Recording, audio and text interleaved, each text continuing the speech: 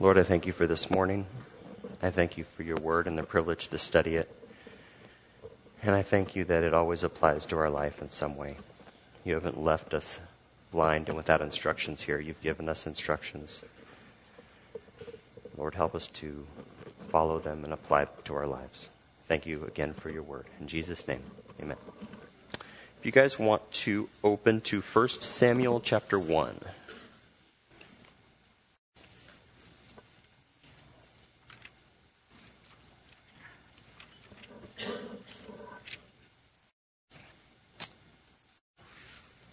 First Samuel 1.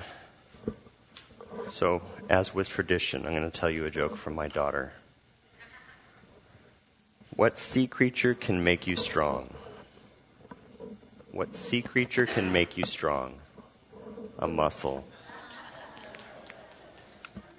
Evidently, Nate told her that joke. Okay, so 1 Samuel. 1 Samuel is a book that bridges the gap between the book of Judges and the kings of Israel. Samuel is the judge prophet. He was both. And he helps to transition the nation of Israel from its theocracy under the judges, where God ruled through the judges, to a monarchy under the kings. 1 and 2 Samuel can be divided by its three main characters. Chapters 1 through 7 of 1 Samuel introduce us to Samuel himself. Chapters 8 through 15 of 1 Samuel are primarily about Saul, the first king. And then chapters 16 of 1 Samuel through all of 2 Samuel, we have the second king of David, second king of Israel, David. Now keep in mind that this was taking place during the time of the Judges. And in Judges, the quote in the book many times is, everyone did what was right in their own eyes, and there was no king in Israel. Many scholars believe this happened very close to the time of Samson. This book was written by three different people: Samuel the prophet, Nathan the prophet, and Gad the seer. We find that information in 1 Samuel 10:25 and 1 Chronicles 29:29. It says each of those people had a book, and later it was compiled by an anonymous person and was split in two. You'll find that when you read this book, it's actually full of real people. They relate to God in real situations in their lives. And while none of us may be farmers, shepherds, merchants, we can always take the principles that God has for us in the Bible and apply them, because we all go through similar things. And as it says in Ecclesiastes, there is nothing new under the sun. And after we're introduced to the characters in these first three chapters, and we're only going over chapter 1, you'll find in the first three chapters that the word Yahweh is mentioned 60 times. And this shows us that God was in the background. He's the main background player. He's working invisibly. And just like he was working invisibly in the lives of these people, he does the same thing in our lives. We may not always see him there working. I mean, sometimes we can. But a lot of times he's back there moving invisibly. Now, verse 1 and 2. There was a certain man from Ramathaim, a Zuphite, from the hill country of Ephraim, whose name was Elkanah, son of Jeroham, the son of Elihu, the son of Tohu, the son of Zuph, an Ephraimite. He had two wives. One was called Hannah, and the other Peninnah. Peninnah had children, but Hannah had none. Ephraimite, or hill country of Ephraim, depending on the version that you're reading, this is not the tribe that he's from. Elkanah is actually a Levite. They call him an Ephraimite because he lived in that area of Israel. Now it says there was a certain man. And Samuel, like other books of the Bible and other works of God, begins like all those other works. It begins with a certain man who's willing to be available for God, who is doing whatever God wants him to do. And God doesn't need us to accomplish any works for him. He has angels to do that. He's all-powerful. But he has the grace to give us the privilege to work for him, to do the things that he wants done in his will. And he uses those men and women available and have that willing heart to accomplish that work. So we have a certain man at a certain time in a certain place used to accomplish his purpose. Now, this was a real man in a real time, and he had real problems. And you can see he had real problems because he had 2 wives. And as you see throughout Scripture, those who multiplied their wives multiplied their problems. And there was no exception to this. And as Pastor Bill is always saying, 1 woman is enough for any man. Now, since it mentions polygamy, we're just going to briefly talk about it. This is not God's ideal. It never was. He shuts it down in the New Testament. But it was something he tolerated because it was in the culture. Jesus spoke about it very plainly when he said, no man can serve 2 masters. I'm just kidding. That's not what that verse is about. But in Matthew 19, when he's talking about divorce, he gives God's ideal.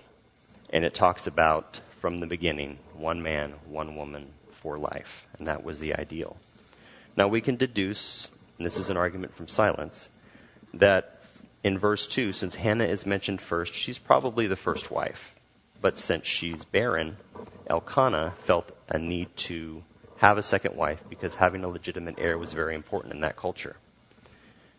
And you can see the propensity for family feuding and disunity because of this exception that he made. We have a husband who's dividing his affections. He loves one more than the other. Yet Peninnah, who he made an exception for, has children. So he has children from one, but he loves the other. And so he's kind of got a problem. Verse 3. Year after year, this man went up from his town to worship and sacrifice to the Lord Almighty at Shiloh, where Hophni and Phinehas, the 2 sons of Eli, were priests of the Lord. It says he went up year after year. Now, Ramah is about 15 miles from Shiloh. And again, remember, this is a time when everybody did what was right in their own eyes. And despite that, Elkanah is actually following God's plan. You couldn't just worship God any way you liked, just like you can't do that now. According to the law of Moses, Israelites were to go up to the tabernacle, where the priests of God were, which is at Shiloh at this time. And it was during a prescribed period of time. It was during a feast of what they would call the feast I'm blanking on right now. Fellowship offering. It was for the fellowship offering, also called the peace offering. And Elkanah shows himself a godly man because he was obeying God at this time. Now, Shiloh was a central city in Israel. It was the religious center at this time. This is before the temple was built. And it was the religious center for 400 years.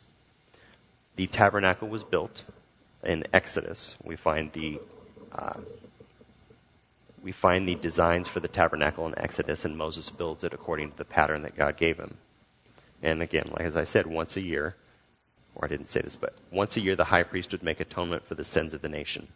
And though the Ark of the Covenant was hidden, it was an important part of Israel's religious life. Now it mentions Hophni and Phinehas. These priests are mentioned by name because they were known among Israel as notoriously wicked priests, and everybody knew it. And if you read 1 Samuel 2:17 and 24, it gives examples of their wickedness and what they would do. Now, their mention here is to show the godliness of Elkanah in contrast to them. Even though the priests were wicked, he still offers sacrifices to the Lord, knowing that the wickedness of the priest didn't make his own service to the Lord invalid. So I want you to consider this argument, because this is the modern equivalent. I don't go to church because everyone is a hypocrite. Or I don't go to church because I don't like that pastor, or this person's offended me. Just because those things have happened, and I know they've happened. In fact, I just met someone yesterday who went to a Calvary Chapel up north. And when he was going to college, he got pulled aside into the Church of Christ, which is not a good church. And it left him with a bad taste in his mouth. He has not been back to church since. So it's now my goal to find a way to bring him back to church. But those things have happened to push people out of the church.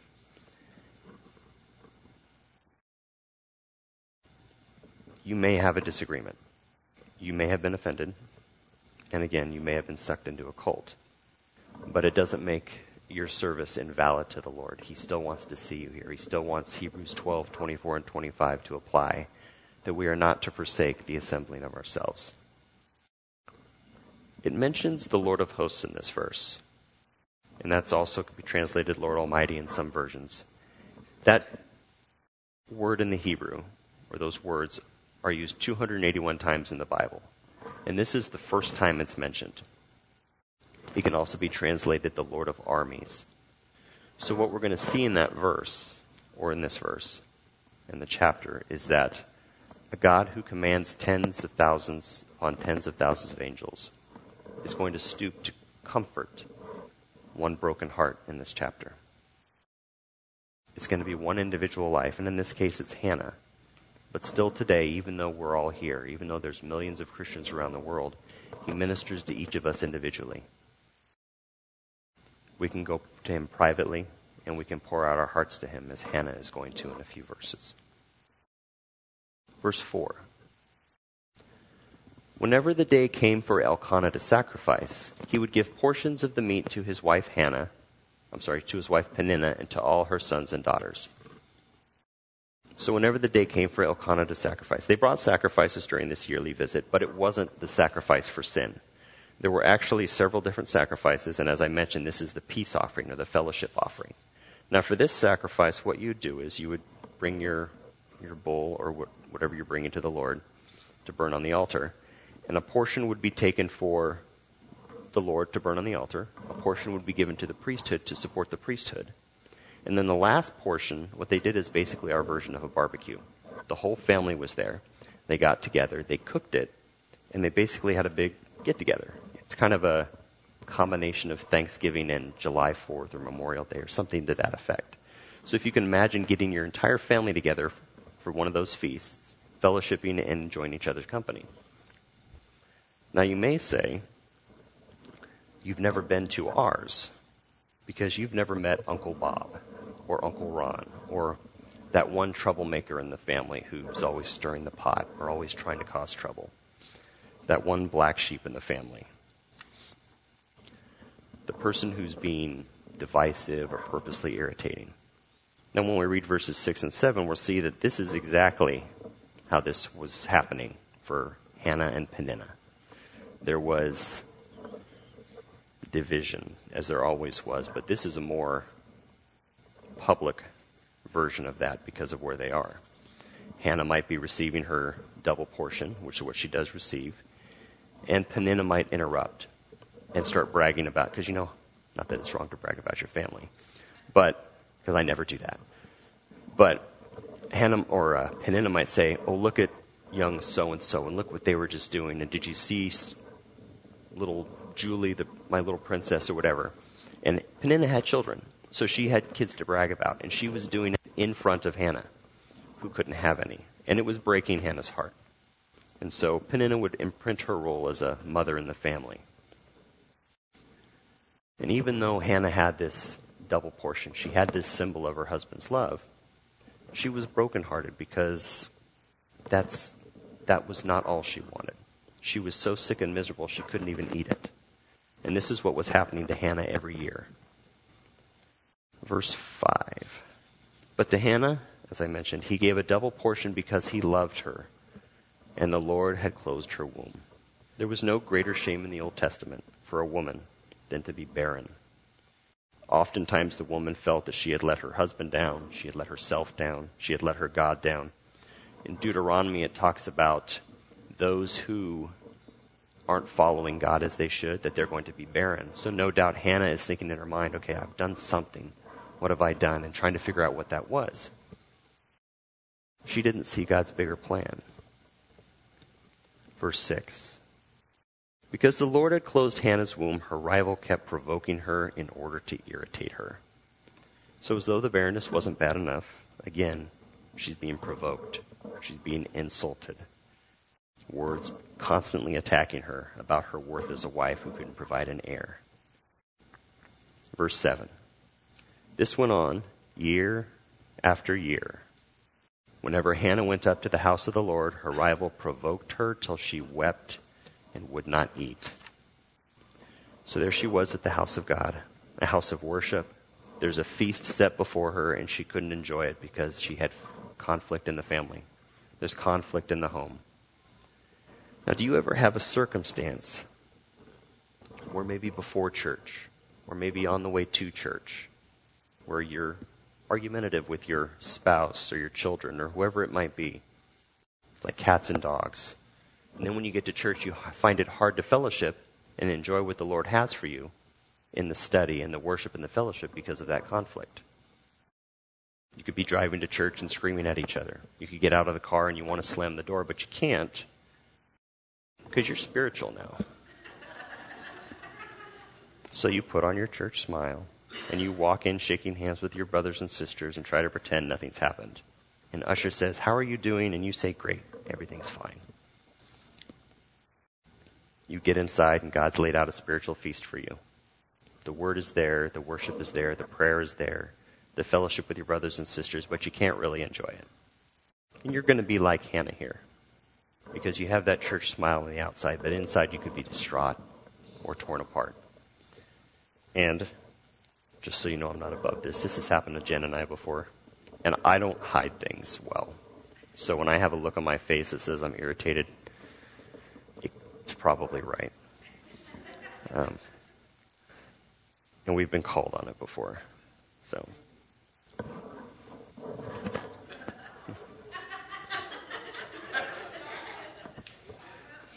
That was perfect timing. Okay. So it says, because the Lord had closed Hannah's womb. Now it's interesting and even mystifying that it does repeat this twice in verses 5 and verse 6. The Lord closed her womb. So we know that this trial is from the Lord. And it also begs the question, why should Peninnah, who seems to kind of be of a bad character, she doesn't seem like a nice lady at all, why is she blessed with children? And that's always an argument. God, why are you blessing the wicked? Why does it look like they're succeeding? And then we look at Hannah, who seems to be of a good character, and she's cursed with barrenness. Lord, how come we're doing all these things for you, and yet we're enduring all this trial, all this pain? But often we don't understand God's ways in it. We don't realize until He has finished accomplishing it, what His purpose actually is. So even though it was painful to Hannah, God had a purpose in it. And sometimes we think as long as we're always walking right with the Lord, as I said, it's easy to think we should have this nice, comfortable life. But God allowed it to come in for a purpose, this pain. He had a plan. He wanted to fulfill it. And it could only be fulfilled and come about if He let it come into her life. And it's not that He wants us to endure pain, but He uses that result of sin as a way to build character and growth and fruit in our life. And she had probably prayed dozens of times, hundreds of times, Lord, please give me children. But He didn't grant it yet because He wanted to bring her to a specific, remarkable place in her walk where she just trusted. And some will say, you don't know the pain I've been through. And I don't know any pain that anybody's been to, not really. Because a lot of us keep that inside. But God knows the heart. God knows everything. God knows pain we're going through, even when we don't show it to others. But He doesn't ask us to try to figure out why it's happening. He asks us to trust Him through it. Verse 8. Her husband Elkanah would say to her, Hannah, why are you weeping? Why don't you eat? Why are you downhearted? Don't I mean more to you than 10 sons? So he said, what's wrong? Everything's okay. Don't worry about it. Why are you crying? You've got me. So now she has adversity from a rival, and her husband just doesn't get her. And I could be mistaken, but I think that's what many wives think at some time about their husbands, is he just doesn't get me. And I find this funny because husbands always try to say the right things to cheer up their wives, and sometimes they just make it worse. And you thought she was crying before. She's probably sobbing now. And Elkanah does what most guys do. And this is probably, you could probably ask my wife, this is probably what I do, and that's offer logic, because logic is reason, free from emotion. And guys don't get that. But it says in 1 Peter 3:7 that we're supposed to dwell with our wives with understanding. which means we're probably not going to understand them. We're just supposed to try to move through it, for lack of a better term. And I'm not criticizing Elkanah's response because I can relate. Jen could be talking to me about something, and it could be important, it could be common, whatever the case may be. It depends on what the subject is or how it comes up. And I could be thinking, oh, God, help me answer the right way. I just need a little bit of wisdom. And the amount of relationship books that we've read together, I try to glean something to hopefully pull me through it. But guys forget things very easily. And sometimes I'm like, oh, dang, what did that book say? I can't remember. But anyway, it's how we're wired. We revert to logic. And so you must forgive us. And it's not that she didn't think her husband was a good man. I'm sure she thought he was a great man, but she couldn't be everything for him. She couldn't be the son that she wanted. He can't fulfill the maternal desire that she had. Verse 9. Once they had finished eating and drinking in Shiloh, Hannah stood up.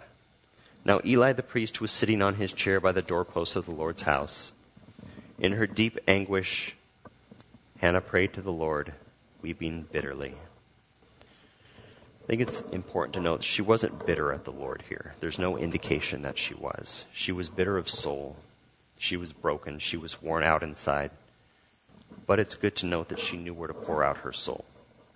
She poured it out to the Lord. She's not bitter towards the Lord, but she is pleading with him. And most people at some time in their life, they know anguish. They know bitterness of soul. And it can drive some people to reject God altogether because of the extremity of their situation. They can shake their heads at God in unbelief or shake their fist at him. I don't know if you've seen Bruce Almighty before, but there's this one scene where he says, God is a mean kid sitting on a hill with a magnifying glass, on an anthill with a magnifying glass. He could just kill me, but he'd rather burn my feelers and watch me squirm. And that's the attitude that a lot of people have. God's just trying to torment me. He wants to see me writhe in pain.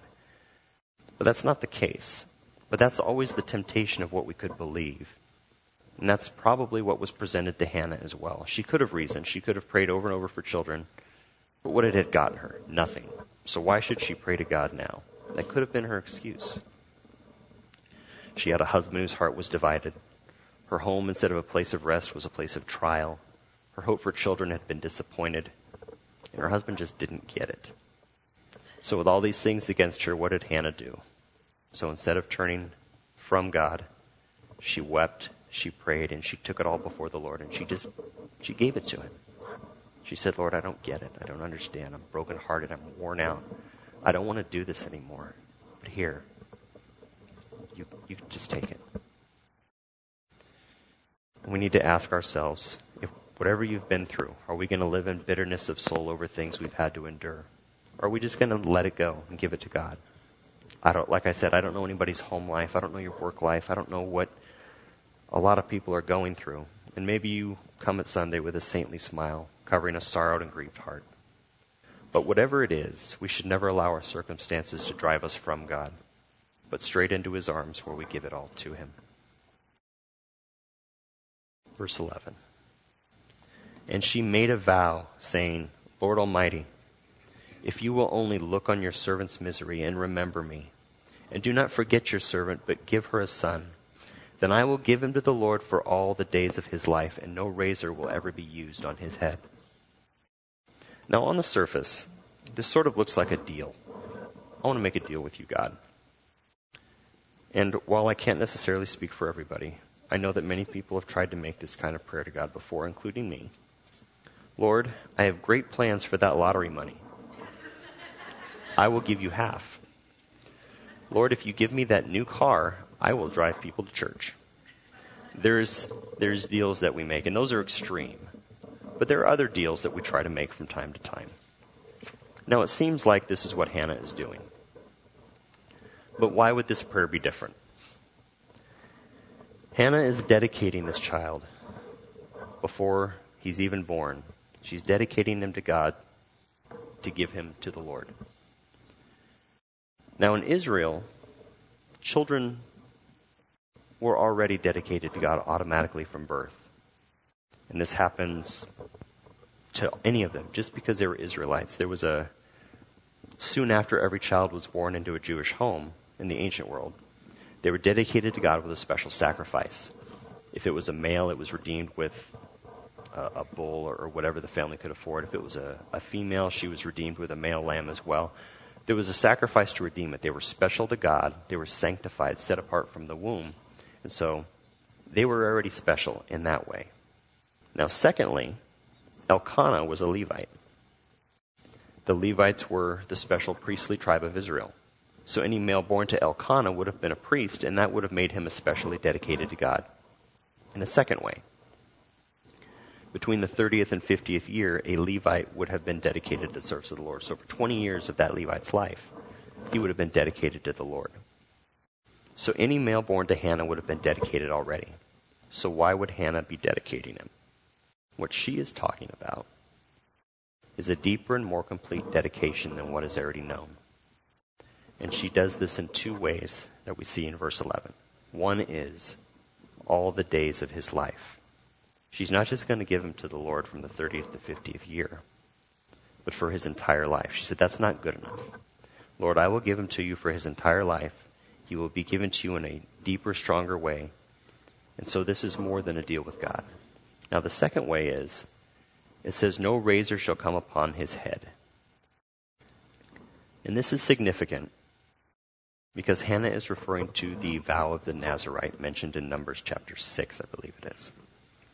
The vow of a Nazirite was determined beforehand how long it would be. And usually it was not a child making this, the parent. Although in the case of Samson, God determined he was a Nazirite. And here, Hannah is saying, I will give him to you as a Nazirite. But an adult might be a Nazirite for 30, 60, 90 days. Or if he was really spiritual, it might be a year. But a Nazirite for an entire life, that was rare. I believe there's only 3 or 4 mentioned in Scripture. And being a Nazirite involves 3 things. One is, they will not eat during the time of the vow anything from a grapevine. No wine, no grape juice, no raisins, no grapes. Anything you could make from the vine, they can't have. The reason being is because wine comes from the grapevine, and grapevine, or wine, it speaks of pleasure, the pleasures of life. And the Nazirite said, I'm going to separate myself from the pleasures of this life so I can serve the God in a more complete and dedicated way. So they're separating themselves in that way. The second part is, they will not, during the days of their vow, go near a dead body. So they won't go to a funeral, they won't touch a dead body, because death is a consequence of sin. And I want to show, or the Nazirite wants to show, that they are especially dedicated to God, separating themselves from anything that's been touched by sin.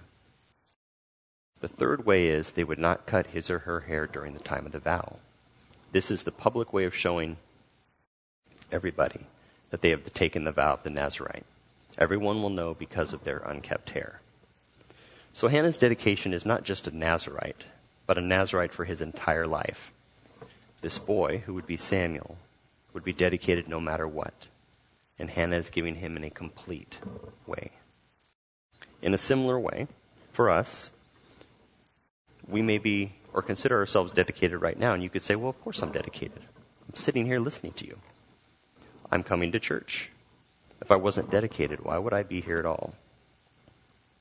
But we should always ask ourselves, just so we don't get into that rut, is there a deeper commitment that God is asking from me? Is there something else he's looking for me to do? Am I fulfilling the spiritual gift that I have? I read a fact maybe it was yesterday, on Pinterest, that said, I know, it was Pinterest. I love Pinterest. But it was a fact that said 70% of people, and this is regular people outside of the church, don't even know what they're good at. They don't know what they want to do. They're not sure what they really like.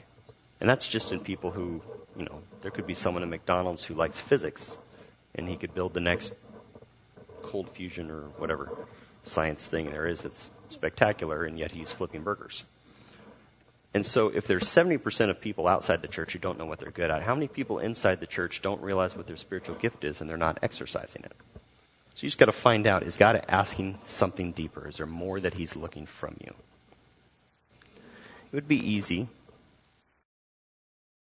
for Hannah to say, I don't need to dedicate my child to the Lord. He's already dedicated. Just as it's easy for us to say, I'm already dedicated. God may be trying to draw something more out. It's difficult and even impossible to understand the reasons behind the plan that God has for us. But God wanted this little boy to be dedicated in a special way. And he had to allow Hannah to come to this place of desperation. So you must ask yourself, if there is something that you've gone through or you may go through, maybe God is looking for something else. Maybe he's trying to draw us out. This prayer of Hannah, this prayer brought Hannah's desire and God's plan into unison. And an important aspect to having prayer answered is to have your will and God's will aligned so they're the same. Verses 12, 13, and 14. As she kept on praying to the Lord, Eli observed her mouth. Hannah was praying in her heart, and her lips were moving, but her voice was not heard. Eli thought she was drunk. So it's another sensitive man in her life. Verse 14 says, and he said to her, how long are you going to stay drunk? Put away your wine. When it says she kept on praying, the Hebrew is literally as she multiplied to pray. She kept praying. She didn't just give God a short blurb and say, okay, I'm done with it. I hope that's good. She literally fulfilled 1 Thessalonians 5:17, pray without ceasing. She multiplied her prayers at the altar, at the tabernacle. And this is a bare summary of Hannah's prayer. And like most prayers in the Bible, that's really what we get. There are people who seem in the Bible, like Daniel, to be praying for hours. And yet we have 10 verses. I don't think he recited that over and over. I think it's a summary. Just like Hannah's prayer here is a summary. It says her lips were moving, but her voice was not heard. We don't need to make our prayers vocal for God to hear us. God hears us when we pray in our heart. And it's not wrong to pray vocally. For me, a lot of times when I pray vocally, it's not for God's benefit. Honestly, it helps keep me awake because I'm in a position that's very easy for me to go to sleep. And there's different positions for prayer: standing, kneeling, hands in the air, however you want to do it. The Bible has so many different ways to do it. It's not the position of your body that matters. It's the attitude of your heart. But like I said, for me, it's easier to be vocal. And you've got to pray in your heart the way that God asks you to pray, so we can pray. A lot of us don't do that on a regular basis because it's difficult. Now, there's also those prayers, as it says in Romans, that they're so difficult they can't even be articulated. And I suspect that Hannah's prayer, some of it was like that. It says in 8:26 that the Spirit hears groanings that cannot even be uttered. John Bunyan, who wrote Pilgrim's Progress, said, it is better to have a heart with no words than words with no heart. Now, Eli thought she was drunk. And again, very sensitive, obviously. But the spiritual condition of Israel at the time must have been very low for him to even consider that she was drunk. Now, how do we get that? So for the high priest to look at a woman praying with tears, maybe rolling down her cheek, probably gesturing, probably being emphatic. You know, Jews are like this all the time, like Italians. But she was probably emphatic in her prayer. She's very heartbroken. The priest looks at her and he goes, oh, great. There's another drunk woman at the tabernacle. So Israel's obviously ebbed, and we know because it's taking place during the times of the judges that it has ebbed. Everyone did what they thought was right. And additionally, if you look at chapter 2, you realize these are the types of women that his son are bringing around the tabernacle. So it's not really a leap for Eli to jump to this conclusion. Verse 15. Not so, my lord, Hannah replied. I am a woman who is deeply troubled. I have not been drinking wine or beer. I was pouring out my soul to the Lord. Now back in verse 10, we see her in anguish and bitterness of soul. Now she's pouring it out to the Lord. And again, this is what the Lord wants us to do if we're in bitterness and anguish. Bitterness is it's that invisible acid that eats away at your soul if you don't let it go, if you don't get rid of it. God doesn't want us to God doesn't want us to hold it in, but he wants us to pour it out and let it go. Verses 16 and 17. Do not take your servant for a wicked woman. I have been praying here out of my great anguish and grief. Eli answered, Go in peace, and may the God of Israel grant you what you have asked of him. Now it seems to me that Eli apologizes for his hasty assumption, realizing he jumped to a conclusion.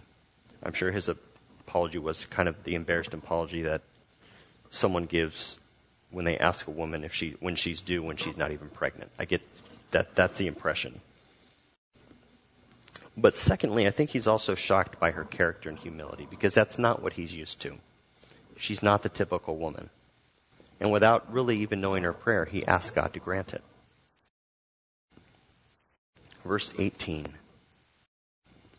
She said, May your servant find favor in your eyes. Then she went her way and ate something, and her face was no longer downcast. When she says that, that's basically her Hebrew way of saying, Amen, I receive that. I'm going to take that. I believe it. So she accepts Eli's response as God granting her petition. And if you look, it says her face is no longer downcast. Nothing has changed. She's not pregnant. Yet her outlook has changed because she believes God's promise. And there are those who can't do what Hannah's done. A lot of people, they need to tangibly have that promise in their hand before they're comforted, before they believe. They'll say, I believe when I see it. But Hannah doesn't do that. And I don't recall if she's mentioned in Hebrews 11 in the Hall of Faith. I think she is. But if you look at everybody mentioned in that chapter, it says they believed the promise, and yet they did not actually attain it. And that's what we're supposed to do. We see the promises of God. I mean, they have those little promise books that you can get. They're usually free somewhere. But you can realize that. You can look at it and go, God promised it. I'm going to believe it by faith. Just like Abraham did, just like Hannah did. In fact, if you want to look at God's promises, if you type in God's promises on Pinterest, they will come up. I've tried it. But like Hannah, we're to receive his word with faith and to believe his promise. Verse 19. Early the next morning they arose and worshipped before the Lord, and then went back to their home at Ramah. Elkanah made love to his wife Hannah, and the Lord remembered her.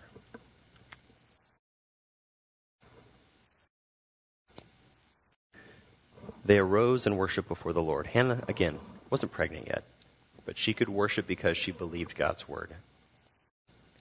Hannah really shows how we regain the joy of fellowship in the house of the Lord, by pouring out our heart to the Lord and then by receiving his word with faith. Now it says the Lord remembered her. And as I mentioned on Wednesday, this is actually an anthropomorphism. God doesn't forget anything. He's all-knowing. This is our human figure of speech, applying it to God so that we can try to understand someone who's not understandable in a complete way. Because God is, he's infinite. And finite man has to come up with these terms and be able to try to understand him. And so while it may not perfectly reflect what's going on, it comes as close as it can in human terms. We actually do similar things when we look at animals. We apply human characteristics to them. You look at dolphins, and they always look like they're smiling. I don't think that's always the case, but we do that. Animals, dogs, cats, we apply human characteristics to them. Verse 20. So in the course of time, Hannah became pregnant and gave birth to a son. She named him Samuel, saying, because I asked the Lord for him. Samuel is a pivotal man in Scripture. And like I said, he's the last judge. He's the first prophet. He bridges the times of the judges with those of the kings. There's 3 verses I'm going to read to you that show his importance not just to the Jews, but to God in general.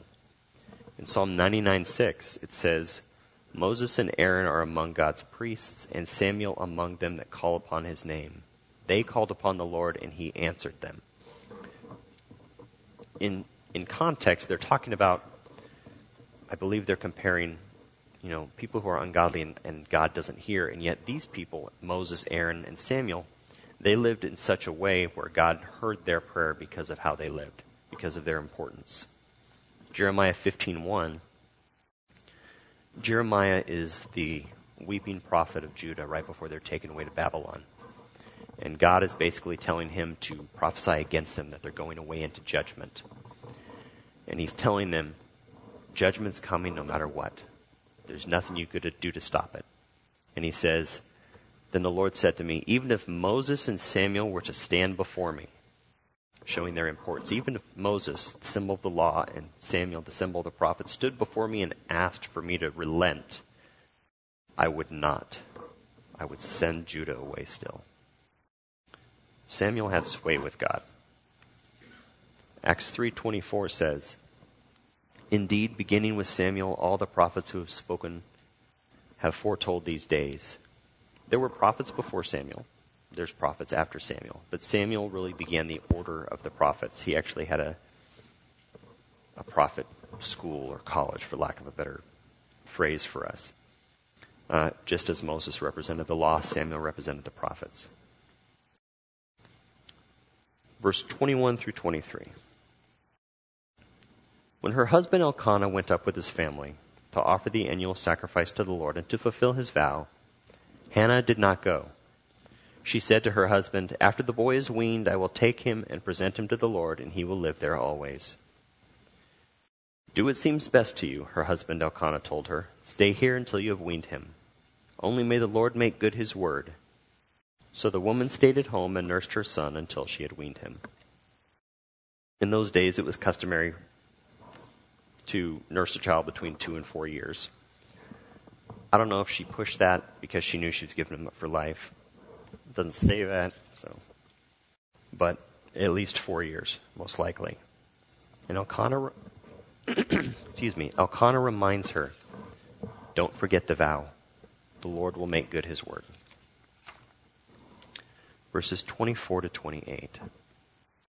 After he was weaned, she took the boy with her, young as he was, along with a 3-year-old bull, an ephah of flour, and a skin of wine, and brought him to the house of the Lord at Shiloh. When the bull had been sacrificed, they brought the boy to Eli. Now, some scholars believe that Eli is between 80 and 90 years old at this time, and he's been presented with possibly a 4-year-old boy to take care of. It's like the ultimate grandpa. Verse 26. And she said to him, pardon me, my Lord, as surely as you live, I am the woman who stood here beside you praying to the Lord. I prayed for this child, and the Lord has granted me what I asked of him. So now I give him to the Lord, for that his whole life he will be given over to the Lord. And he worshiped the Lord there. She gives him to the Lord. I think it's extremely notable, Hannah's commitment to fulfill her promise. It's always easy for us to make promises to God.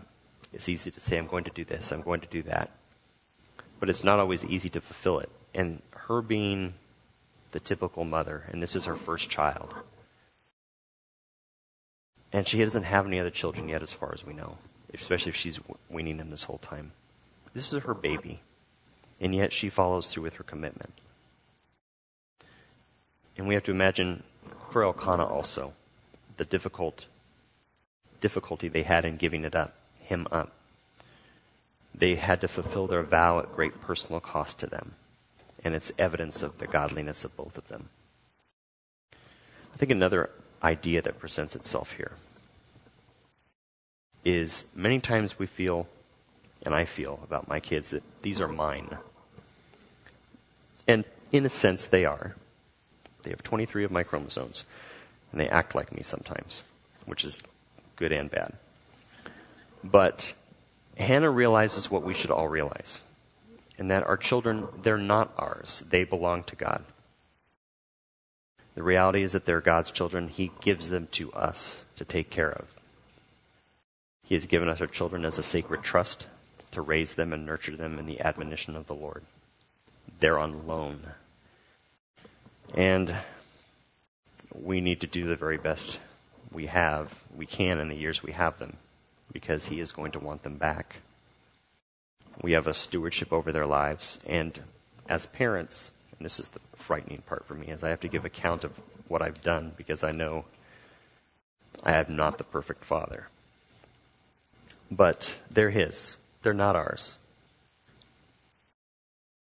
And when it comes to their conduct and the things that we allow them to do, I think it's important that when we are raising them or grandchildren or whatever child you have an impact on, we need to think about if Jesus was standing with us, what would we really allow our children to watch and do?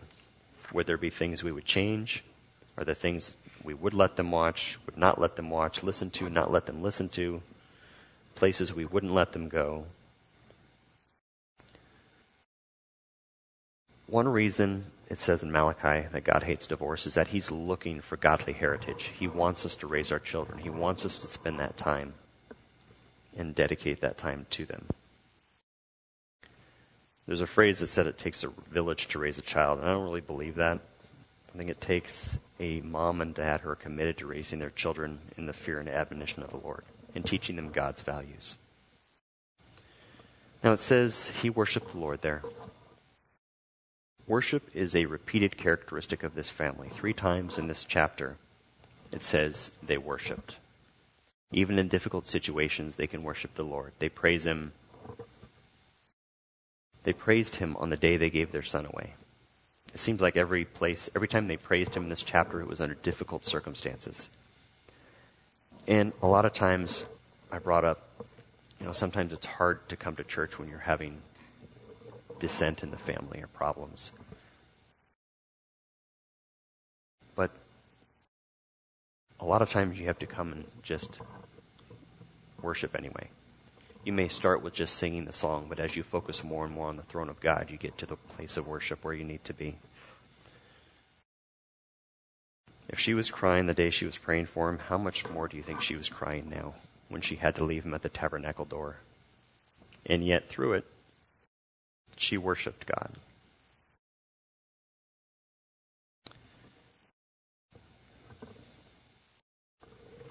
So, what is God saying this morning? One is, are you that certain man or woman that God can use? Are you willing to let him use you in whatever way he wants to? 2, don't multiply wives. That's not really one. 3, don't let brothers or sisters you may disagree with keep you from worship with God and fellowship with your other believers in Christ. And 4, is God looking for a deeper dedication in our lives? Could be in general, it could be specific. His Spirit has to guide you to that because he hasn't spoken to me about any of you about what he wants you to do. But if your heart is open to it, then he will speak to you what that is. And you have to remember that when that happens, it could be like Hannah. It could be him maneuvering you to a place of reliance and trust. And it's in his timing when your life could be frazzled, rattled, and miserable. But whatever circumstances you go to, make sure those circumstances send you running to his arms. Let's pray. Lord, I thank you again for your word, how valuable it is to us, how applicable it is in every situation. The privilege that we have to read it. And Lord, the privilege of the fellowship of the saints that we have here this morning.